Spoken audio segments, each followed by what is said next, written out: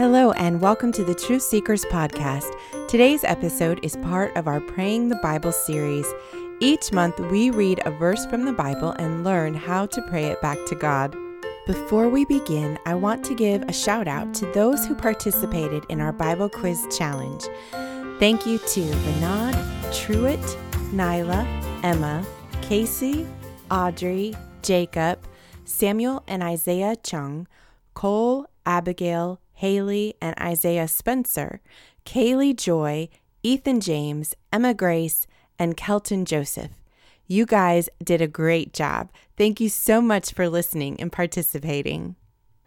Well, have you ever struggled with knowing what to say to God when you pray?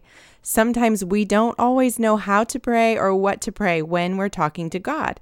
The good news is that God has given us the Bible, and the Bible is filled with all kinds of truths that we can pray back to God. When we are at a loss and don't know how or what to pray, we can turn to the Bible to give us truths that we can stand on and believe in when we pray to God.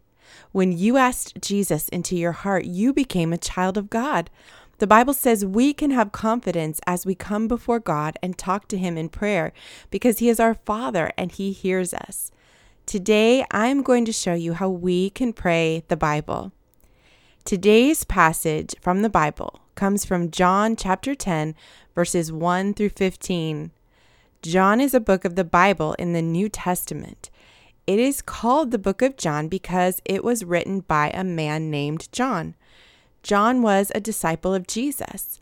He had spent much time with Jesus. He knew Jesus well and he loved Jesus very much.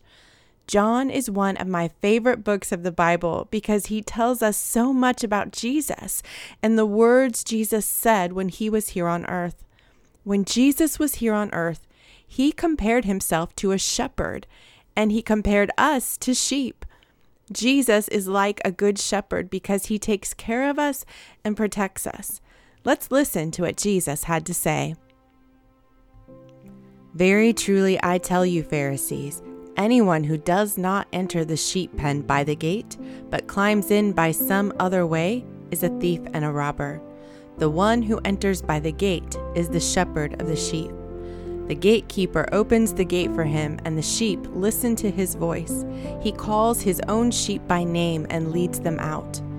When he has brought out all his own, he goes on ahead of them, and his sheep follow him because they know his voice. But they will never follow a stranger. In fact, they will run away from him because they do not recognize a stranger's voice. Jesus used this figure of speech, but the Pharisees did not understand what he was telling them. Therefore, Jesus said again, very truly I tell you, I am the gate for the sheep. All who have come before me are thieves and robbers, but the sheep have not listened to them. I am the gate. Whoever enters through me will be saved.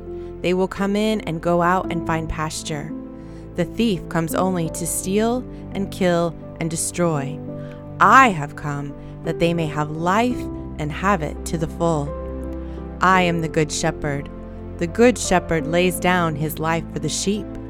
The hired hand is not the shepherd and does not own the sheep. So when he sees the wolf coming, he abandons the sheep and runs away. Then the wolf attacks the flock and scatters it. The man runs away because he is a hired hand and cares nothing for the sheep. I am the good shepherd.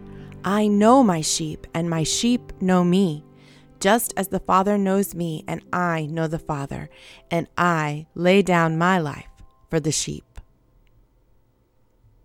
Now, before we pray, I want you to think about how Jesus said that his sheep follow him because they know his voice. Did you know that when a lamb is born, the shepherd spends time singing to it and talking to it so that the little baby lamb will learn to recognize his voice? That way, when the lamb is out on the fields grazing in the grass or wandering away, all the shepherd has to do is call for it, and it will come running because it knows the voice of its shepherd. Jesus was giving us a picture of what it looks like to know his voice. We should know the voice of Jesus just as much as a lamb knows the voice of its shepherd. But how do we do that, you ask?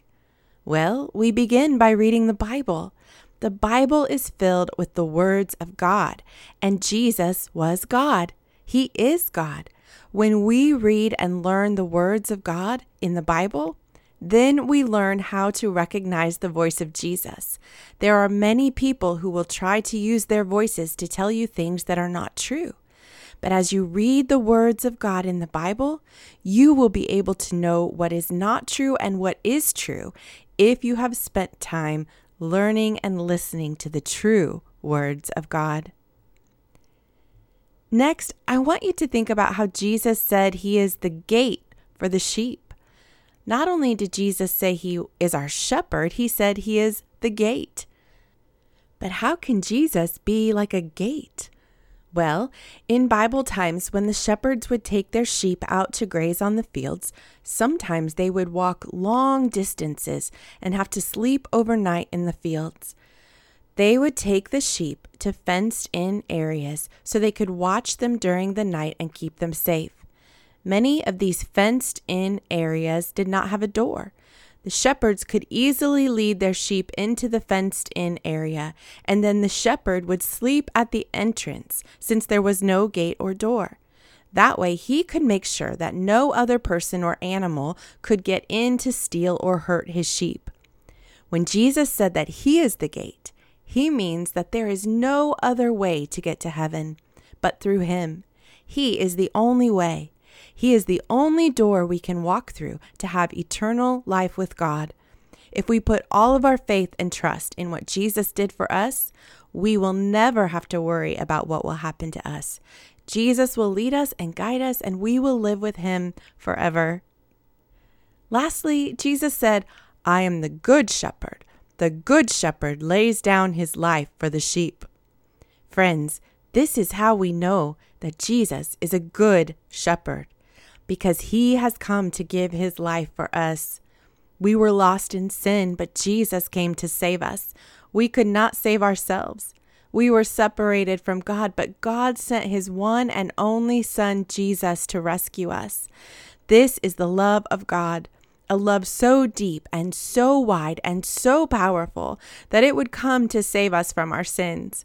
True seekers, never doubt that you are loved by God. Not because of how good you are, but simply because you are a child of God. Rest in his love for you. Know that he sees you and wants to protect you, guide you, help you, and be with you. All you have to do is put your trust in him.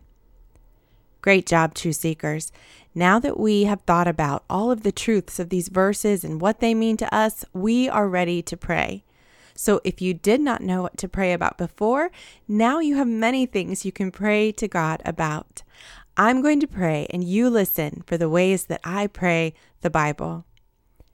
Dear Jesus, we thank you that you are the good shepherd. Help us to learn to recognize and know your voice. When the voice of the enemy tries to lie to us, help us to hide your words in our hearts so that we will know the truth. The truth is that you love us. The truth is that you died for us. The truth is that you have washed away our sins and made us white as snow. The truth is that you live inside of us and give us your love, joy, and peace. We thank you so much for loving us and taking care of us like a good shepherd does. In Jesus' name, amen. All right, true seekers, it's your turn. I encourage you to take time this week to use these verses to help you when you pray to God. He is right there with you, and he can't wait for you to start talking to him. Thank you for joining me today as we prayed the Bible, and I'll talk to you soon.